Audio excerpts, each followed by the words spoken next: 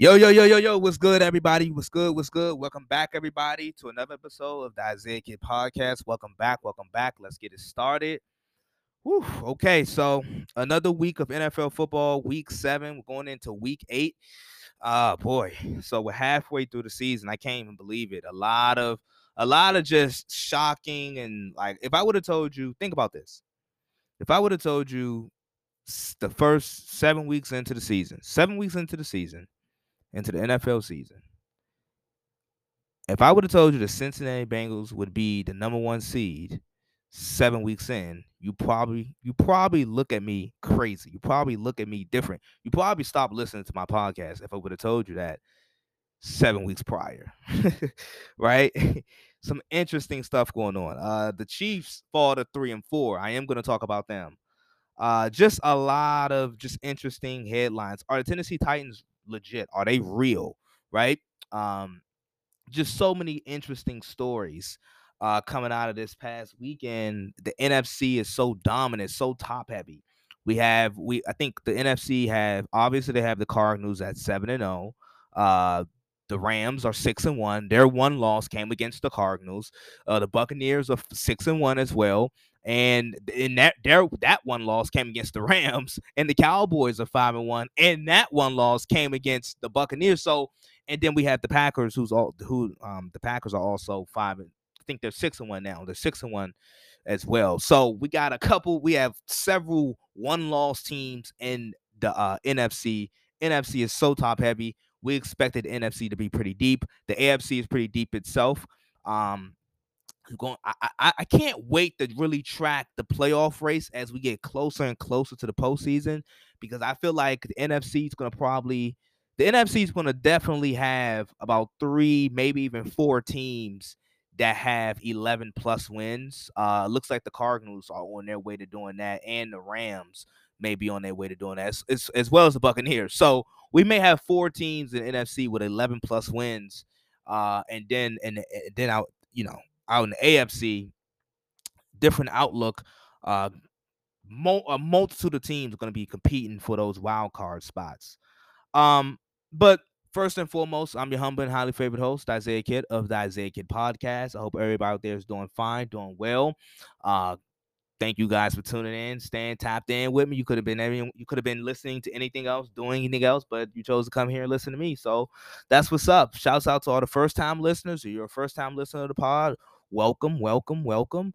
I hope you come back. Hope you enjoy this episode. If you're a regular listener to the pod, shouts out to you. Shouts out to everybody that's listening. So as I mentioned, the Chiefs fall to 3-4. The Titans they're coming off of 2 like really big wins. They beat the Bills, who many thought, including myself, we think the Bills are probably the most overall, probably the best team in the AFC, and then the Kansas City Chiefs, who have been the best team, the best team throughout the AFC over the last several years now, over the last few years, I should say. So the Titans came away with some 2 big wins these past 2 weeks, but are we ready to take the Titans serious? We take Derrick Henry serious, but I don't know if we take the Titans serious. I don't know. I don't know if we take them serious enough. And you guys know I'm not huge on the Titans coming into this year. I wasn't huge on the Titans. I understood offensively they can put defenses in a tough predicament. With their play up front, they're physical. Obviously led by Derrick Henry, but then obviously they have AJ Brown, an emerging superstar receiver, along with Julio Jones, who is almost damn near first ballot Hall of Famer, and Ryan Tannehill, who's solid. Since he's been a Titan, since he's been a starter, he's been really good. So I don't know how serious to take them, or how serious I should have taken them. But they seem like they're a legit team. It looks like they're gonna run away with the AFC South. Maybe if Indianapolis can get it going later on throughout the year, maybe they can make it a competitive race. But the AFC South is probably the worst division in football, at least one of the worst divisions in football. But I want to talk about Kansas City first, at least. The Kansas City Chiefs, right? They suffer yet another loss. They're fourth on the season. They're now 3-4. And they just got smoked by Tennessee, 27-3 this past Sunday. Uh, it was as bad, like offensively, it was as bad as I've seen the Kansas City Chiefs in a very long time. Usually because since Andy Reid has taken over in Kansas City, either with Alex Smith or with Patrick Mahomes, offensively, Kansas City has always looked productive. Now, obviously, with Patrick Mahomes, they've looked, more explosive than they did with Alex Smith. But even with Alex Smith under center, they were always a productive offense since Andy Reid, or since Andy Reid has taken over in Kansas City. Their offense has always looked somewhat formidable and productive. That was not the case this past Sunday. And over the last couple episodes, I have been talking about the Kansas City Chiefs and their weaknesses and their deficiencies, and the talent that they lack. And a lot of it I've been talking about on the defensive side of the football. And defensively, they didn't play great this past weekend, right? But we knew, like, coming into the season, we knew Kansas City wasn't a great defense. Last year, we knew Kansas City didn't have a great defense. The year they won the Super Bowl, we knew that Kansas City didn't have a great defense. So that's that. But offensively, they only finished with 3 points. And that is where I have to draw the line. And that is where you just got to be honest. And as much as I like them, as much as I like their offense, as much as I like Andy Reid, it's okay to say it. Kansas City offensively, they're not playing well. And it starts with Patrick Mahomes. Patrick Mahomes is just not playing well. He's just not. He's actually playing bad right now. I mean, I, and it's okay. It's no indictment on him. He's still a great quarterback. But I just feel like when and it's okay. I feel like all of the all-time great quarterbacks have a bump in the road. All all quarterbacks, not just all-time great quarterbacks. Every quarterback that plays within this league have some bumps in this road. Everything, like, there's no quarterback to play in the NFL where it was just all peaches and cream throughout their years, throughout their career. Not even Tom Brady. There was a period in Tom Brady's career where he went 10 years without winning a Super Bowl. I'm not kidding. He literally went 10 years. There was a 10-year span where Tom Brady did not win a Super Bowl. It's okay.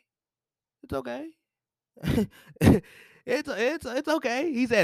Tom has actually had 3 separate careers. But it's okay. Drew Brees, there was a stretch where Drew Brees went 7-9, 7-9, 7-9, 7-9. 3 straight 7-9. Like, there was a stretch where Drew Brees didn't make the playoffs. It's okay. It happens. There was a stretch in Peyton Manning's career where it just wasn't as good. It happens. It happens. Joe Montana had a stretch in his career where he was a little bit inconsistent, banged up, couldn't finish out the season. It happens. It's okay. There were a couple seasons where John Elway, just couldn't put two and two together. Finished below 500. There were a couple seasons. There's gonna be leaps and bounds throughout an NFL quarterback's career.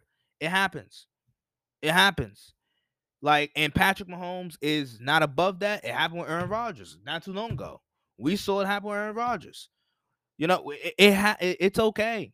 It's okay. It took Terry Bradshaw about 4 to 5 years to become a great quarterback. To literally become a great quarterback. It took Troy Aikman a couple years.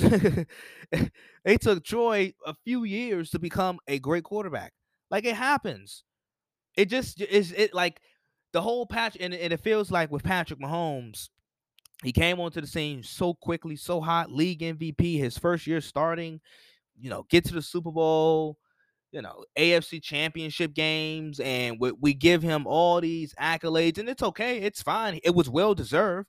We give him all of these nicknames, and we call him Jesus and shoulder pads. It's the best thing since sliced bread. It's okay. It happens. This happens like I said, every NFL quarterback's career. It happens. To the good ones, to the bad ones, to the all-time great ones. It happens. But right now, and it's okay to admit that Patrick Mahomes is not playing as well. There's actually two other quarterbacks in his own division that's playing better than him, Derek Carr and Justin Herbert. And the Chiefs, I'm not gonna lie, looking at their roster, like I said, I can point out. I have been pointing out the deficiencies of the Chiefs roster, but looking at it this past Sunday and looking at the amount of turnovers that Patrick has over the first 7 games of the year, it reminds me a lot of what I saw at Texas Tech. And it's okay. Like I said, it's okay. The Chiefs are just not, and it's okay to admit the Chiefs just maybe they're just not that good this year. It's okay. Maybe they're just not that good this year. Maybe they're gonna be a 9-8 football team. Maybe they're gonna be an 8-9 football team. I don't know. My guess is I think eventually they hit a stretch in the season or in their schedule where they turn it up a little bit and they somehow sneak into the playoffs as a wild card or something like that. That's my guess. But defensively, we all know about the defensive deficiencies. Now, there's some guys on defense that's not playing as well, and that they or that they're not playing as well as they have been in years past. But offensively, the offense had 3 points this past weekend. At the first half, the offense had 0 points. The last time I checked, when the opposing team scores, they kick it back to you, so you can you have a chance on offense. And Kansas City offensively only amounted to 0 points in the first half and only finished with 3 points. And we could talk about the offensive line. Yeah, that wasn't the greatest. 4 sacks allowed. We obviously with the defensive efficiencies. We can also talk about coaching, and the lack of adjustments that we see on both sides of the football. But it's okay. I mean, Patrick Mahomes just is not playing well. And I told you guys this last week, or in the previous episodes. The very thing that we praise and love about Patrick Mahomes, which is his creativity when he gets outside the pocket and the no look passes and the throwing across your body. There's a little and it made me actually think this past week, like there is a Steph Curry element about Patrick Mahomes. The same thing that we love Steph Curry for is the long deep threes, the flashy passes, the contested threes, and so forth. Those are like before Steph Curry, those were historically bad shots. Like the pull up threes, the contested threes, the threes off the dribble and dancing, like those were looked upon as bad shots. Then Steph Curry makes them. Then Steph Curry makes them look fashionable, and he does it so well. But there's been moments and times where Steph Curry has been very careless. I can think back to the 2016 finals with Steph Curry, where the same thing that we love about Steph Curry with his handle and his fancy passes, and the difficult shots he's able to make, and the fall away threes and the difficult threes and the contested threes. Those are the same shots that he was taking in the NBA in the 2016 finals, and he just wasn't clicking. They just weren't hitting, and he had careless turnovers. There's a little Steph Curry element to that Patrick Mahomes has. There's definitely a Steph Curry element.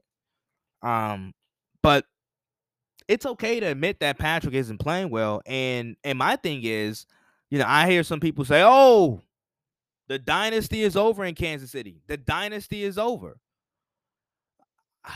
I would argue, playing devil's advocate, were they ever a dynasty? I mean, Kansas City, don't get me wrong, the run was spectacular. Oh, their run that they have been on over the last 3 years has been spectacular. 3 straight AFC Championship games, 2 straight Super Bowls, a Super Bowl win. And if you want to really peel back the layers, the first AFC Championship game that Patrick Mahomes played in, they're one offsides penalty away from going to the Super Bowl that year. But then you would have to you would have to question yourself, would there be a butterfly flag? Like, even though, okay, they were offsides penalty away from getting to the Super Bowl, that would mark their first Super Bowl. So would they get back to the second, or would they get back to the third? Like, there would be a butterfly effect, or there could be, or you would have to question, would there be a butterfly effect to if they made it to that first Super Bowl where they were, where offsides, D4 was off. You just got to ask yourself that.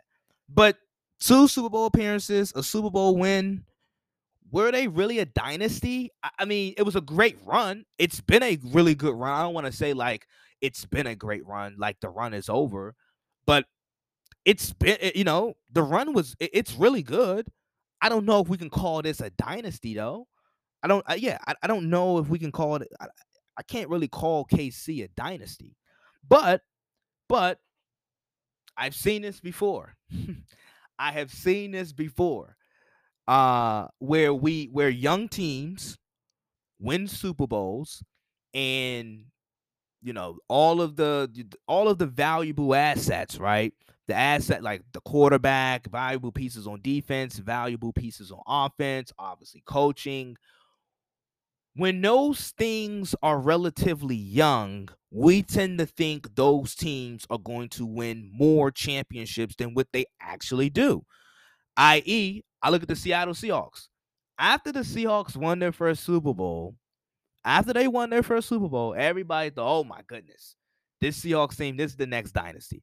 They had the Legion of Boom, young secondary, Errol Thomas, Richard Sherman, Cam Chancellor, Bobby Wagner. Defense is good, the 12th man. Then on offense, you had, Marshawn Lynch running the ball, beast mode. Then you got this young quarterback. I think his name is Russell Wilson. Pete Carroll. We think about Pete Carroll in the USC days and so forth, and what he was able to build in Southern California. And we're thinking, oh, yeah, this young team in Seattle, they're going to win 2, 3, 4 Super Bowls. They're so young. Their window is so wide. It's open. They're going to run through it. And yeah, I mean, after they won the Super Bowl the following year, they get back to the Super Bowl. And one could argue that they should have won that one too, but they didn't. And then ever since then, Seattle flamed out. They haven't flamed out. They've still been competitive thanks to Russell Wilson, but they haven't been back to the NFC Championship game since that point. Since that year they lost in the Super Bowl to New England, they have yet to get back to the NFC Championship game.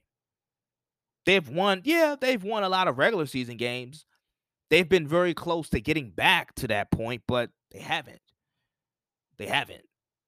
And that was just, we just thought Seattle was going to go on this long run, young team, young dynasty. This is the next dynasty that's going to overtake the Patriots, and they didn't. They actually lost to the Patriots. Super Bowl. They haven't gotten back to the NFC Championship game, and since then the Patriots have won two more Super Bowls after that. Two more Super Bowls after that they won. Three more, I think. And Seattle right now, obviously Russell Wilson's hurt, so that plays into the part as to why they're struggling a bit. But everybody thought Seattle was this young, emerging dynasty, and then we all realized, then the team realizes, oh wow, this dynasty thing is hard. It's hard to repeat as Super Bowl champions. It's hard to win 3 Super Bowls in 4 years, or 3 Super Bowls in 5 years, or 3 Super Bowls in 6 years. It's really difficult. It's hard. And I think Kansas City is realizing that. It takes in order to do that, right? And this is why we got to continue to marvel at the New England dynasty, because it takes a very special front office, ownership group, or owner, or coach quarterback duo, or particular players. It takes a special collective group to do that. And I'm not saying Kansas City can't do that. I'm not saying Kansas City don't have those things, but there's definitely a disparity in talent on defense. Patrick Mahomes, who, we anointed as like Jesus in shoulder pads, which I have no problem with because he's really good and he's really talented. But the same thing that we love Patrick Mahomes about, or the same thing that we love about Patrick Mahomes, which is like the creativity and the flashiness and the no look passes and this, that, done, all that we love. is now the same thing that's getting him in trouble and which has him leading the league in turnovers. So that's that. It's okay to say Patrick Mahomes is bad. I don't know if the Chiefs were ever a dynasty. Could they be a dynasty? Maybe. We'll see. But I don't know. I think it was too soon to call them a dynasty. And once again, another young team that won a Super Bowl, that won a championship, and we think they're just going to win 5 more Super Bowls in the next 6, 7 years.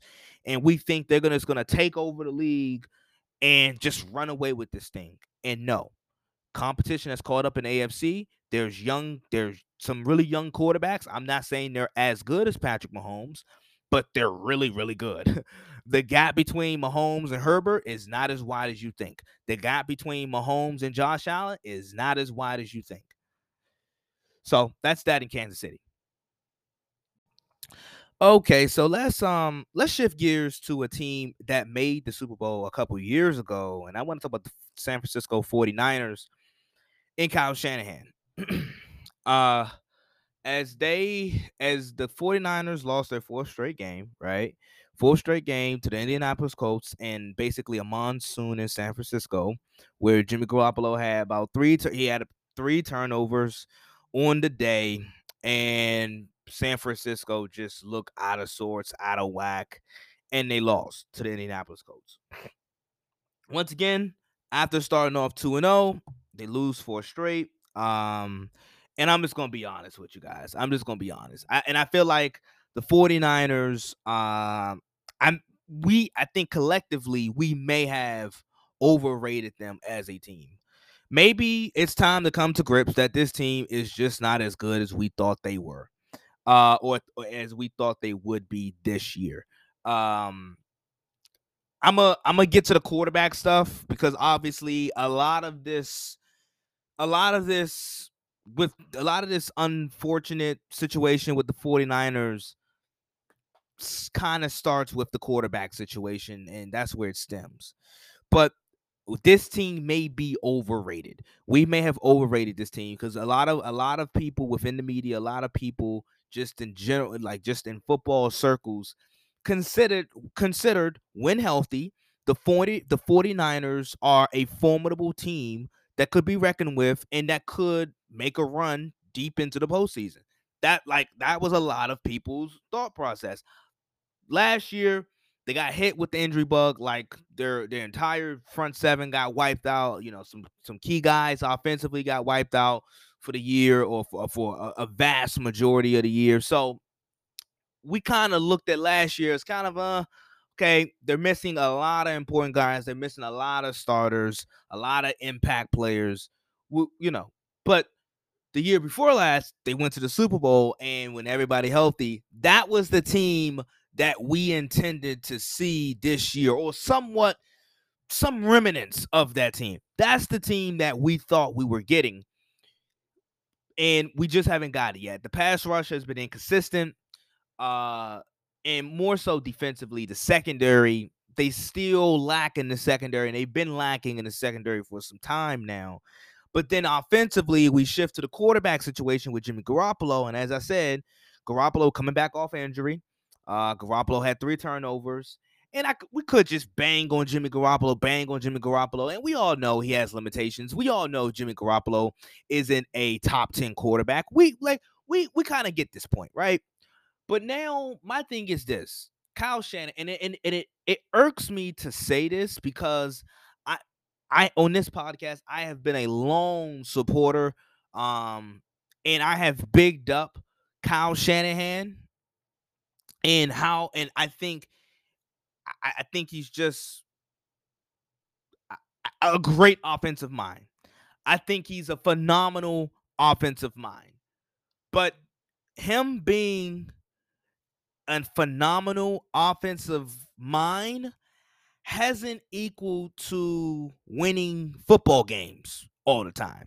Like with and it's so funny because we're calling Jimmy Garoppolo the problem, right? Like we realize Jimmy Garoppolo has limitations.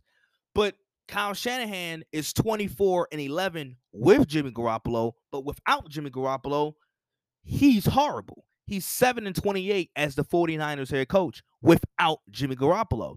So I don't know. It's kind of contradictory, and and it's clear as day that Jimmy Garoppolo has he has limitations, but it's just like the 49ers don't have a better option at quarterback than Jimmy Garoppolo at this point. And there's been rumors, obviously, this past offseason, it's clear. The 49ers wanted to get rid of Jimmy Garoppolo. They wanted to. They wanted to get rid of Jimmy Garoppolo. They wanted to move on, but they kind of couldn't. They tried to go out to Matthew Stafford. It didn't work out. Matthew Stafford and the Lions and Rams deal, it just kind of meshed together where the Lions did take Jared Goff. Obviously, Jared Goff isn't looking too good right now, but the Lions as a whole, they're not looking too good right now. They're 0-7. They haven't won a game yet, but at least they got a first round pick out of Matthew Stafford in the trade with Jared Goff. And the former general manager used to be a Rams front office personnel. So everything just kind of mesh and match with the Rams trading with the Lions, or the Lions trading with the Rams, and not doing the deal with the 49ers, right? Boom.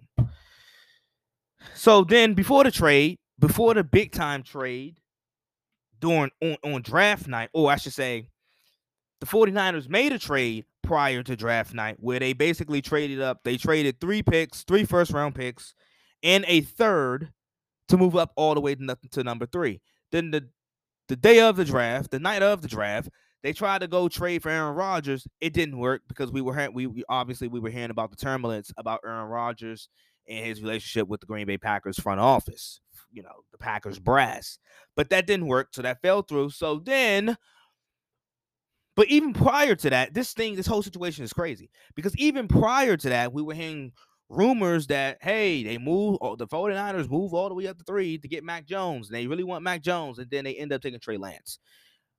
I told you guys, I think 2 things have happened. Somebody in the front office talked Kyle Shanahan out of drafting Mac Jones at 3, or Kyle Shanahan had an epiphany about the style of quarterback that he wants, and he took Trey Lance at 3. Needless to say, taking Trey Lance at 3, as much as I like the kid, he was a developmental project. He wasn't going to be ready. The thought process going into drafting Trey Lance was, okay, he's really good. The ceiling is high, potentially high, and we can't wait to see what he can do under Kyle Shanahan and some of these pieces that the 49ers have offensively. But nobody, or I should say, people within football circles did not think that Trey Lance day one was just going to come in and arrive and be this almighty savior. like nobody thought that. Nobody in their right minds thought that Trey Lance was going to just go in the 49ers locker room, go in there day one, and just run circles around Jimmy Garoppolo. At least that wasn't, I hope that wasn't people's thought process. This is going to take time. Mind you, Trey Lance played 1 college football game in the last year and a half. So I even felt bad. I'm trying to evaluate Trey Lance in his first start, or during his first start, after his first start. I'm like, I can't even really put a finger on it because he's just so raw. He's so raw, and he obviously does not look ready, and he is yet to make that statement or that point or have that moment where it's like, okay, this guy is the guy. He's ready to take over, and the locker room should follow it. That has yet to happen yet. And that's what makes this 49er situation completely weird as far as the quarterbacks. But it's okay, because whoever in their right minds thought that Trey Lance was just going to come in the locker room and take over day one, it just doesn't happen like that. It just doesn't happen. It don't happen like that. Especially with, like I said, we know Garoppolo isn't like an elite guy. We know he's not a top 10 caliber type of quarterback, but he's a guy that's won a lot of games. He's a guy that has gone to a Super Bowl, and that was 1 quarter away from winning a Super Bowl as a starting quarterback. So the fact that we thought Trey Lance, as talented as he is, as high of a ceiling as we think he may have, right? As as good as we may think he can be, he's just not there yet. But I feel like that's where Kyle Shanahan, John Lynch, and I like both of them. But that's where I have to second guess and question, okay, what is the direction? Because we think this coming into the season, we thought this 49ers team was reputable and good enough where we thought they could be competing at least for definitely a playoff spot, but a team that if they get into the playoffs, they can be really dangerous because they got great offensive mind, defense, running game. They can run the football, veteran quarterback. We thought they had the ingredients. We thought the 49ers had the ingredients to do what they do. So maybe this team isn't as good as we thought, right? They're still lacking in the secondary. It seems like their key players or some of their impact players are always hurt now. Like George Kittle, he's always hurt now, and I like George Kittle. I think he's tenacious when he's on the field. I think he's one of the better tight ends in football when he's healthy. But that's the thing, he's rarely healthy. So give me Kelsey. But it seems like Kittle is usually hurt. Jimmy Garoppolo, obviously, he's had his fair share of injuries since he's become a full-time starter in the NFL now. So it just seems like every which way you look, there's an impactful player that they're always missing. But besides that, Kyle Shanahan got to start winning some games. He got to start winning some games. I mean, great, you're a great offensive mind, and I think that's what kind of gets him by because. And like I said, I really like Kyle Shanahan, but we lump Kyle Shanahan into this. Oh yeah, he's a great coach because we look at what he can do offensively. We've seen what he can do offensively. When a healthy squad. He got to a Super Bowl and he was the offensive coordinator for the Falcons. Like, we've seen him. We know he's a smart offensive mind, and we know who his dad is and Mike Shanahan. So we kind of just and Kyle is really respected around the sport and around the league with his football intelligence and his offensive creativity. So it just seems like we just lump him into that. Oh yeah, he's a great coach. We lump him into that great coach class. But I don't know. I don't know if we can continue to say that if this guy can't win games. If the winning isn't there, I don't know if we can continue to say that. We can't continue to lump him into this group. And I think, like I said, I think Kyle Shanahan is a great football mind. I think he's a great offensive mind. He's really creative. He's really creative. And I can't wait if when Trey Lance is ready and developed. I can't wait to see what he can do with Trey Lance. I can't wait to see what Trey Lance does with Kyle Shanahan and his play calling. But as good as that sounds, as good as that may look one day, you got to start winning games.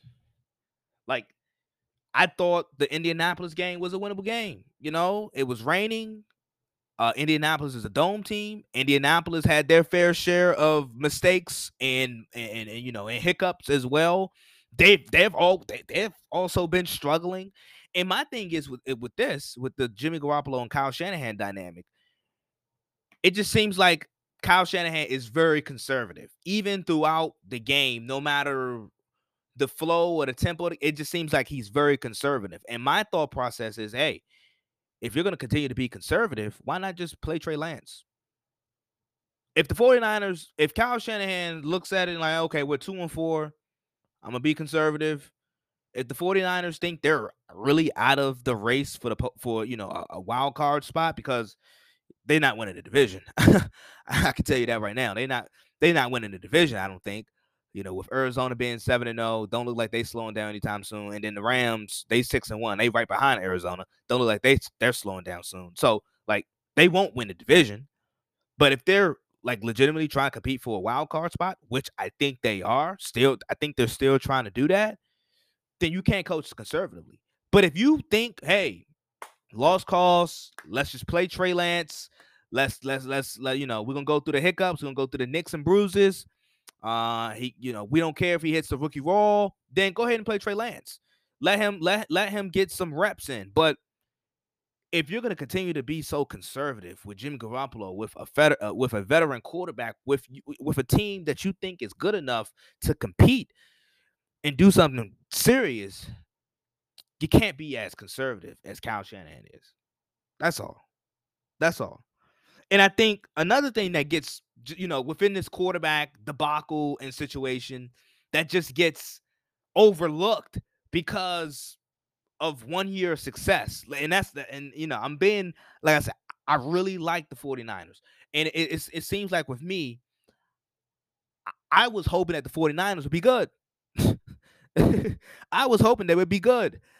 I was hoping that Kyle Shanahan would figure out a way, because like I said, I like Kyle Shanahan. I like John Lynch. But we totally just overlook the fact that we bang on the Chicago Bears for not drafting Patrick Mahomes and Deshaun Watson. But the 49ers did the same thing. The 49ers took Solomon Thomas over Patrick Mahomes and Deshaun Watson. So we bang on the Bears. And the only reason why we the reason why we continue to bang on the Bears is because they moved up to number 2 to draft, only to draft Mitchell Trubisky, which was a bad move, right? Okay. But if we're going to tell the story, let's tell it all. Because the 49ers right at 3, they had a chance to get Mahomes, Deshaun Watson. They had a chance to get Mahomes, Deshaun. They had a chance too. They missed out on it. But we just totally overlook it. We overlook it because the Bears, we think, oh my God, the Bears, so stupid. You trade up to only go up to number 2 to get Mitch Trubisky. What are you doing? And you passed on these 2 guys? Yeah. Well, the 49ers did the same thing.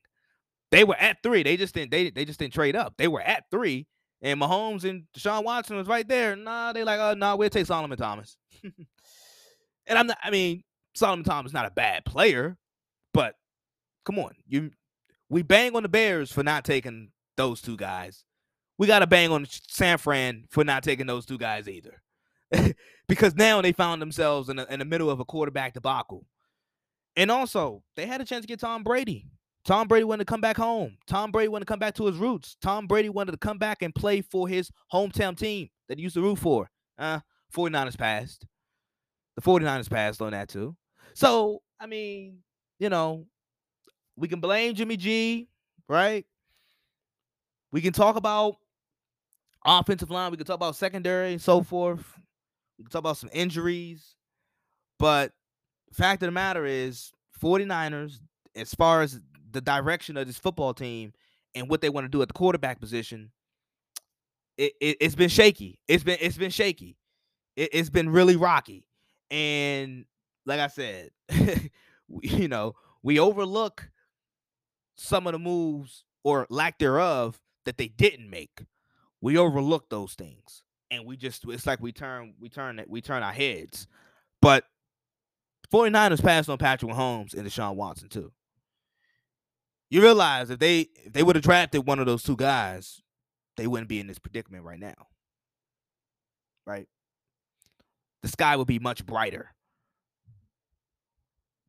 much sunnier in San Francisco if they would have done that. Or, buying Tom Brady. But they didn't.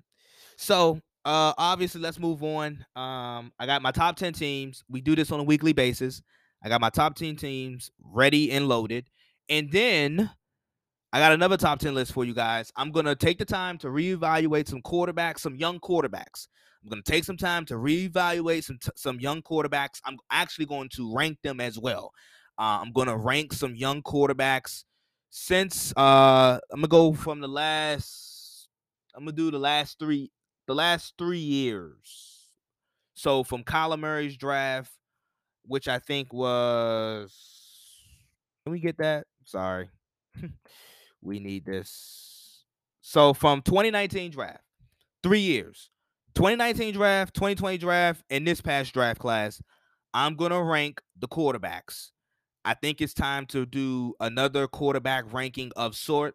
Why not do it with this? I'm going to do it. I'm going to do a re-ranking, a reordering, or not even a re-ranking, but just give you guys my thought process on what I think about certain quarterbacks as we're halfway through the season now, going into week 8. So top 10 teams after the break, and then top 10, or young quarterbacks. We're gonna get into that. Hey y'all, okay, you want some new sportswear? You want some new sports apparel? You want to rep your favorite team? What are you waiting for? Go over to the 47 brand. They have up to a 30% sale right now. Up to a 30% sale right now at the 47 brand. They have your favorite teams. It don't matter what sport, what league. It can be college football. It can be NBA, NFL, MLB, NHL. It does not matter. The 47 brand has it. Go over there, rep your favorite team. Don't miss out on that sale. The 47 brand. Okay, so here's my top 10 teams. Like I said, we do this on a weekly basis. We do this on a weekly basis. I got some new teams that I have included after this past week. Obviously, some teams fell out, so can't wait for you guys to hear them. So let's start at the top. At number 10, or should I say bottom top? I don't know. Let's start at 10. I have the Raiders. I have the Las Vegas Raiders at 10. Yes. They're 5-2. I mean, I don't know what to say. With dealing with all the controversy, I thought their offensive line from last year downgraded, but some way somehow, and sometimes it can still be a bit spotty, but some way somehow, Derek Carr just have this. He has this team number one in the AFC West. He's playing some terrific football. He has five. Excuse me. He has 5 games with 300 plus yards this year, 300 plus passing yards this year. So the Raiders, they look good enough where I can put them in my top 10. Their defense still kind of hit or miss. It looked pretty good versus Denver the other week. The other week, the week before last. But I got them at 10. I think this says a lot about Derek Carr. I think for years he's been very underrated, and I've told people, I'm like, if you look at the Raiders, he's not the problem. He is not the problem in Las Vegas now. He's not the problem. Defensively, they've had some, bad defensive picks. Obviously Gruden, you know, things were pointing up this year, but prior to this year, it just never really panned out with Gruden as far as on the field, as far as results. But the Raiders are 5-2. I got them at 10. At number 9, I had to put the Ravens. I know I jumped the gun a bit too early with the Ravens. But they're still a really good football team. No worries. They're still a good football team, but their pass defense is atrocious. Um, their pass defense is atrocious. And my fear kind of came to fruition where they become very Lamar dependent, and as I told you guys, or as I was explaining to Kenneth, when talking about Lamar and the Ravens, on the previous episode last week on Saturday, Lamar, he tends to have a bad half or a bad drive or a bad couple possessions. It can linger, and it shows in some of his throwing mechanics. Now he has improved as a thrower of the football, but he is not an elite passer of the ball yet. He's not an elite passer of the, he's not. He's not. And it's okay, but he's made steady improvements. But just because he's made steady improvements doesn't mean he's in an elite class of throwers. He's not. And we saw some of that this week versus Cincinnati, where some throws he just couldn't make and he was off target. But at number 8, I have the Cincinnati Bengals at 5-2, number 1 in the AFC North, and also number 1 in the conference. They look really good. Now, do I think they're the best team in the AFC? No, obviously not. But I have them at 8. I had to put them at 8 because first they beat Baltimore. Now they're number 1 in their division, which I did not see coming. And it seems to me that this Cincinnati Bengals offense is a very explosive offense, big play offense. Obviously the Joe Burrow to Jamar, that has worked out. Like, there's no doubt that Jamar Chase can play. I know some people were questioning it at first. Why would they draft a receiver when they get a left tackle, and why would they do this, that? He's worked out. He's worked out in 7 games, 35 receptions, 754 yards, receiving yards with 6 touchdowns. He's a big play threat. He can take it to the house. He can beat you downfield, or he can catch a short and beat you to the house. He's just that good. But now with Joe Burrow is very much a franchise caliber, franchise level quarterback. And he looks like he's making a run for comeback player of the year with Dak Prescott. He looks like he's in the running for that. Also, the Cincinnati Bengals, they're deep at receiver. Like this pass catching group that Cincinnati has, especially including the young tight end that they got, it's deep. They're deep. They're young. They're talented. They're really good offensively. Defensively, it can be hit or miss. They can stop the run, which they did, which they handled pretty well versus Baltimore this past week. But Cincinnati at 5-2, I got them at number 8. At number 7, I have the Packers. Now they're going to go play Arizona on Thursday. They don't have no Devontae Adams, but they do get left tackle David Bakhtiari back. I think that's one of my issues right there. Green Bay, outside of Devontae Adams, I just don't see a reliable second option that Aaron Rodgers really fully trusts, especially going into a game of this magnitude versus Arizona, where this could, potentially have some home field advantage implications on it. So I don't know. I think I got them at 7. I think the Packers are a good football team, but you guys know how I feel. They like this Packers team. They've been in this 6, 7, 8 range basically since the start of the season, where they've played down to the competition, and I just see some limitations offensively when you just take out Devontae Adams. They still have Aaron Jones and so forth, but you take out Devontae Adams and you include the fact that yes, you get Bakhtiari back, but it's still probably an average offensive line, or one of the more average offensive lines that Aaron Rodgers have had to play behind. So, I'm just a little worried about them offensively. We'll see what they do against versus Arizona, but I got the Packers at 7. At number 6, I had to put the Tennessee Titans. Like I told you guys at the beginning of this episode, I'm not too fond of the Titans. I'm not even sure if they're gonna make a deep playoff run, but they're well coached. They're gonna outman you. They're gonna play physical football. And speaking of injuries, I think the Titans have had the most players placed on IR this year. In some way, somehow, they continue to win football games. Obviously, Derrick Henry is Derrick Henry. He's doing Derrick Henry type things. But it just seems like with the thing that scares me about Tennessee is they're very hot and cold. They're very hot or cold. When they're going, they're going. But when they're cold, boy, oh boy, they do not like the same football team. But when they get a lead on you and they're able to run that football and physically dominate you, that's where they're at their best. And they're very dangerous when they do that. I got Tennessee at number 6. At number 5, I got the Buccaneers. They actually look pretty good. They look pretty damn good this past week versus Chicago.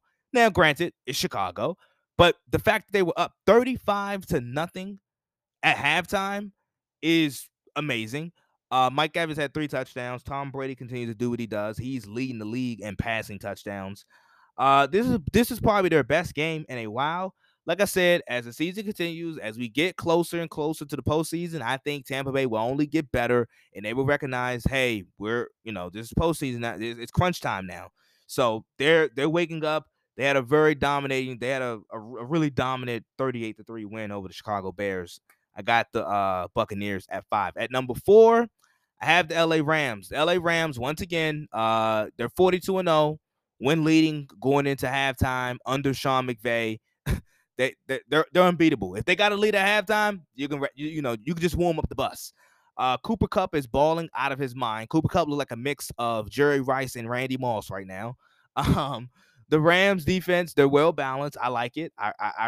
You guys know I really like this team. I love the McVay and Stafford combo. Got the Rams at 4. But at number 3, I had to pick the Buffalo Bills. The Buffalo Bills, I still think they are the best team in the AFC despite the 2 losses. Number 2 scoring offense, number 1 scoring defense. I think they will be just okay. They got a couple easy games coming up. Their division is not that good at all, so they're gonna be able to rumble off a couple wins to stack up that record. So I got them at number 3, and then at number 2, I got the Dallas Cowboys. Yes, I have the Dallas Cowboys. Don't you know the Dallas Cowboys could have 2,000-yard rushers, 2,000-yard receivers? That's amazing. That would be the first time that has ever happened in league history. When healthy, when their offensive line is healthy, they have probably the most dominant offense in football. Yes, they probably do. They probably have the most dominant offensive line or offense in football. I think the thing that really separates the Cowboys from the Chiefs offensively, and I'm not saying no, and hear me out. I'm not saying Dallas is necessarily more explosive, but it seems like they have more at their disposal because Dallas, I get with their running back core, I get a power back in Zeke who's able to just get short yardage, grind you out, physically dominate you, out muscle you, out gang you, outman you. And then I got a running back in Tony Pollard who's very shifty, quick, narrow, he can turn on the Jets anytime. That's what I have at Dallas. And then the receiving core, I have guys like Cedric Wilson who comes in and makes terrific catches, and he's Dallas' fourth receiver. So I just feel like Dallas have more at their disposal. And just because they have more at their disposal doesn't mean they're necessarily better, but I feel like they run the ball better than Kansas City, which makes their offense more well balanced, more well rounded. So I got the Cowboys at 2. Their defense, has stepped up this year, and they get some key guys back coming soon. They get DeMarcus Lawrence coming back soon. Michael Gallup is coming back, and they get Calvin Joseph, young rookie cornerback. Let's see what they do, what he does when he comes back. At number 1, I got the Cardinals, obviously. Only undefeated team in the league so far, 7-0. Their defense, we could talk about Kyler Murray all day long. Kyler has played awesome, definitely an MVP candidate. DeAndre Hopkins is doing DeAndre Hopkins type things, and it looks like the Zach Ertz trade worked out as well. But their defense is phenomenal. Their defense has only allowed 16 points per game. The JJ Watt signing has worked out. I think we can say that's worked out pretty well. So I have the Cardinals at 1 for right now. I think right now they're the best team in football. At 8-0, that is who I have. So from one list on to the other, I'm going to rank these quarterbacks. Like I said, I'm going from the 2019 draft. Now, I am going to exclude a couple guys. As I mentioned already in my 49ers segment, it was very hard for me to evaluate Trey Lance and to see where he was as a quarterback. He's only started, 2 games? So I'm not going to include him on this list just based off of that. With him being so raw, and I just don't have enough game footage to properly rank him. I'm gonna leave him. I'm gonna exclude him off this list. I'm gonna exclude Drew Lock off this list because he hasn't played and he's benched. And then Dwayne Haskins, he's benched as well. He's a second string guy. So I'm gonna exclude those 3 guys off the list. So for the 2019 draft, in on 2019, 2020, and this past year, 2021, I'm going to rank these quarterbacks. So let's do it. At number 1, I'm going to start from, actually, I should start from 10 to 1. So let's go from 10. From 10, I got Tua. I don't know what to say. Tua, he just hasn't worked out yet. It looks like Miami is very, they're going hard. They're going all out to get Deshaun Watson. So the Tua situation in Miami may not be for long. The trade deadline is coming up this week or next week, I should say. Actually, next week I think is November 2nd. That's the trade deadline. So we could be a new quarterback, a new face in Miami. But Tua he just looks small. He does have some limitations. I think I had Kenneth on the previous episode. I think he made a great point about the personnel. The personnel necessarily doesn't really fit Tua, but still, it just doesn't look like Tua is showing any type of flashes as of right now. At number 9, I put Jalen Hurts. Fundamentals are a bit off. not accurate enough down the field. I feel like he gives up on plays too early. That's what I've noticed. He get like if the first read ain't there, if the first read isn't there, I feel like he gives up on plays way too early. And I have seen countless not I'm not gonna say I'm not gonna make it I'm not gonna over exaggerate it. But I've seen clips and plays where he has given up or on plays so early where if he just waits a tad second, it's a touchdown. It can lead to a big play, but his fundamentals and his mechanics are out of whack. Some of this is due to I think some of the play designing in Philadelphia I don't love, but still not accurate enough down the field. So I got Jalen Hurts at 9. At number 8, I got Zach Wilson. You guys know I was never huge on Zach Wilson. I think he's very talented.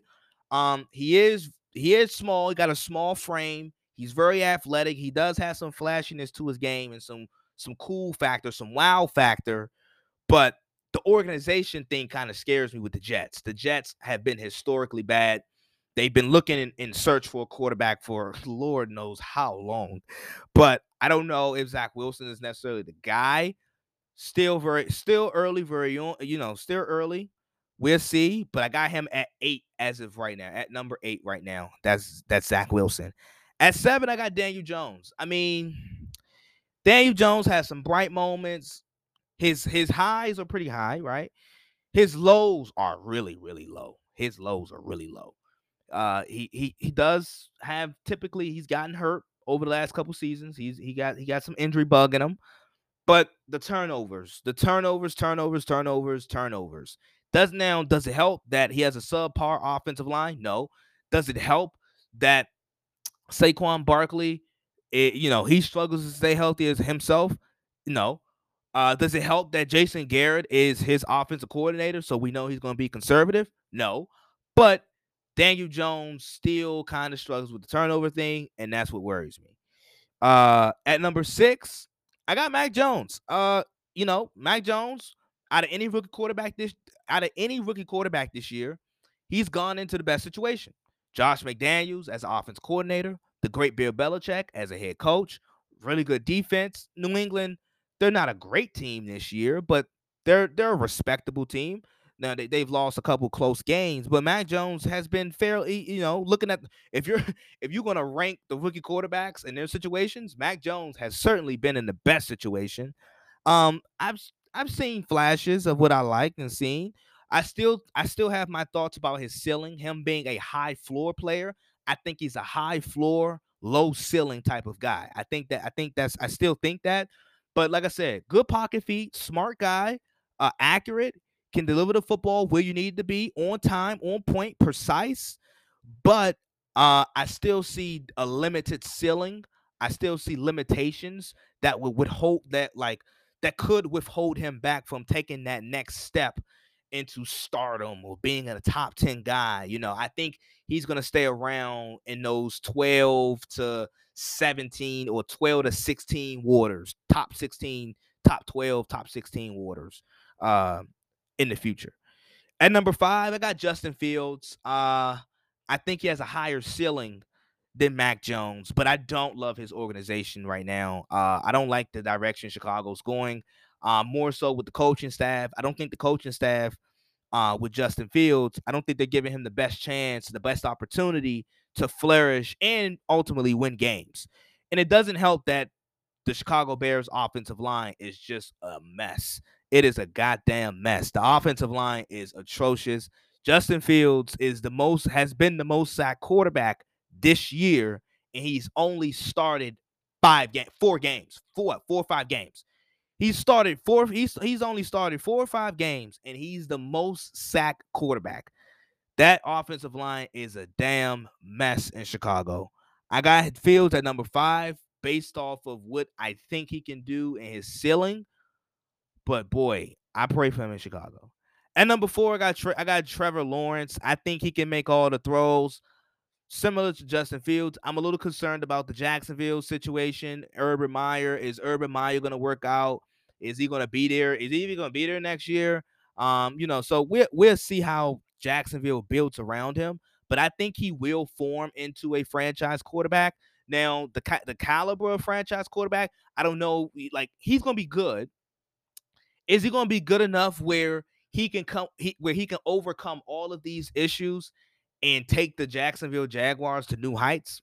I don't know. Is he going to be good enough where he can overcome these issues and take the Jacksonville Jaguars to the playoffs on a yearly basis? I don't know. Maybe he can. I don't know. But I think Trevor Lawrence eventually will be and form into a franchise caliber quarterback, maybe an elite quarterback. At number 3, I got Joe Burrow. I see a lot of Tony Romo, but he has proven that he can be a franchise caliber quarterback. He's winning games now. He has Jamar Chase alongside with a great receiving core. And also Joe Burrow, I don't know. He just has this swagger, this aura about himself that I like. It just gives me Tony Romo-esque vibes. I see a lot of just Tony Romo. They wear the same number. They're cool. I don't know. I just see a lot of swagger that I like about him, that he has about himself. And that's why I got him at number 3. But like I said, Cincinnati, the fact that he has Cincinnati at 5-2, Zach Wilson seems like he's a pretty decent coach, but we're still not sure. And this roster doesn't really scream 5-2 or should be 5-2 or should be leading the AFC North, but they are. And Joe Burrow has a lot to do with that. So I got him at number 3. Then I got number 2. At number 2, I got Kyler Murray. Very dynamic. Much, he's very small. He obviously has a smaller frame than, some of these other guys. But now he's found his groove. Like, he's found his groove in year 3. Year 1, there was a learning curve, but we saw the explosiveness. We saw how dynamic he could be. Year 2, you get him one of the best, if not the best receiver in football, and DeAndre Hopkins. You get him some weapons. He looks pretty dynamic. Couldn't really close out the deal last year. Now, year 3, you continue to build around him. You become ultra aggressive, and now you have a quarterback that's definitely a top 10 guy, nearing, playing at an MVP caliber level, and now he's on a rookie contract, and you have a really decent team around him. That's what the Cardinals have done. Kyler Murray at number 2. And then at number 1, this kid is phenomenal. I got Justin Herbert. Smart, strong arm kid, big frame, great playmaker.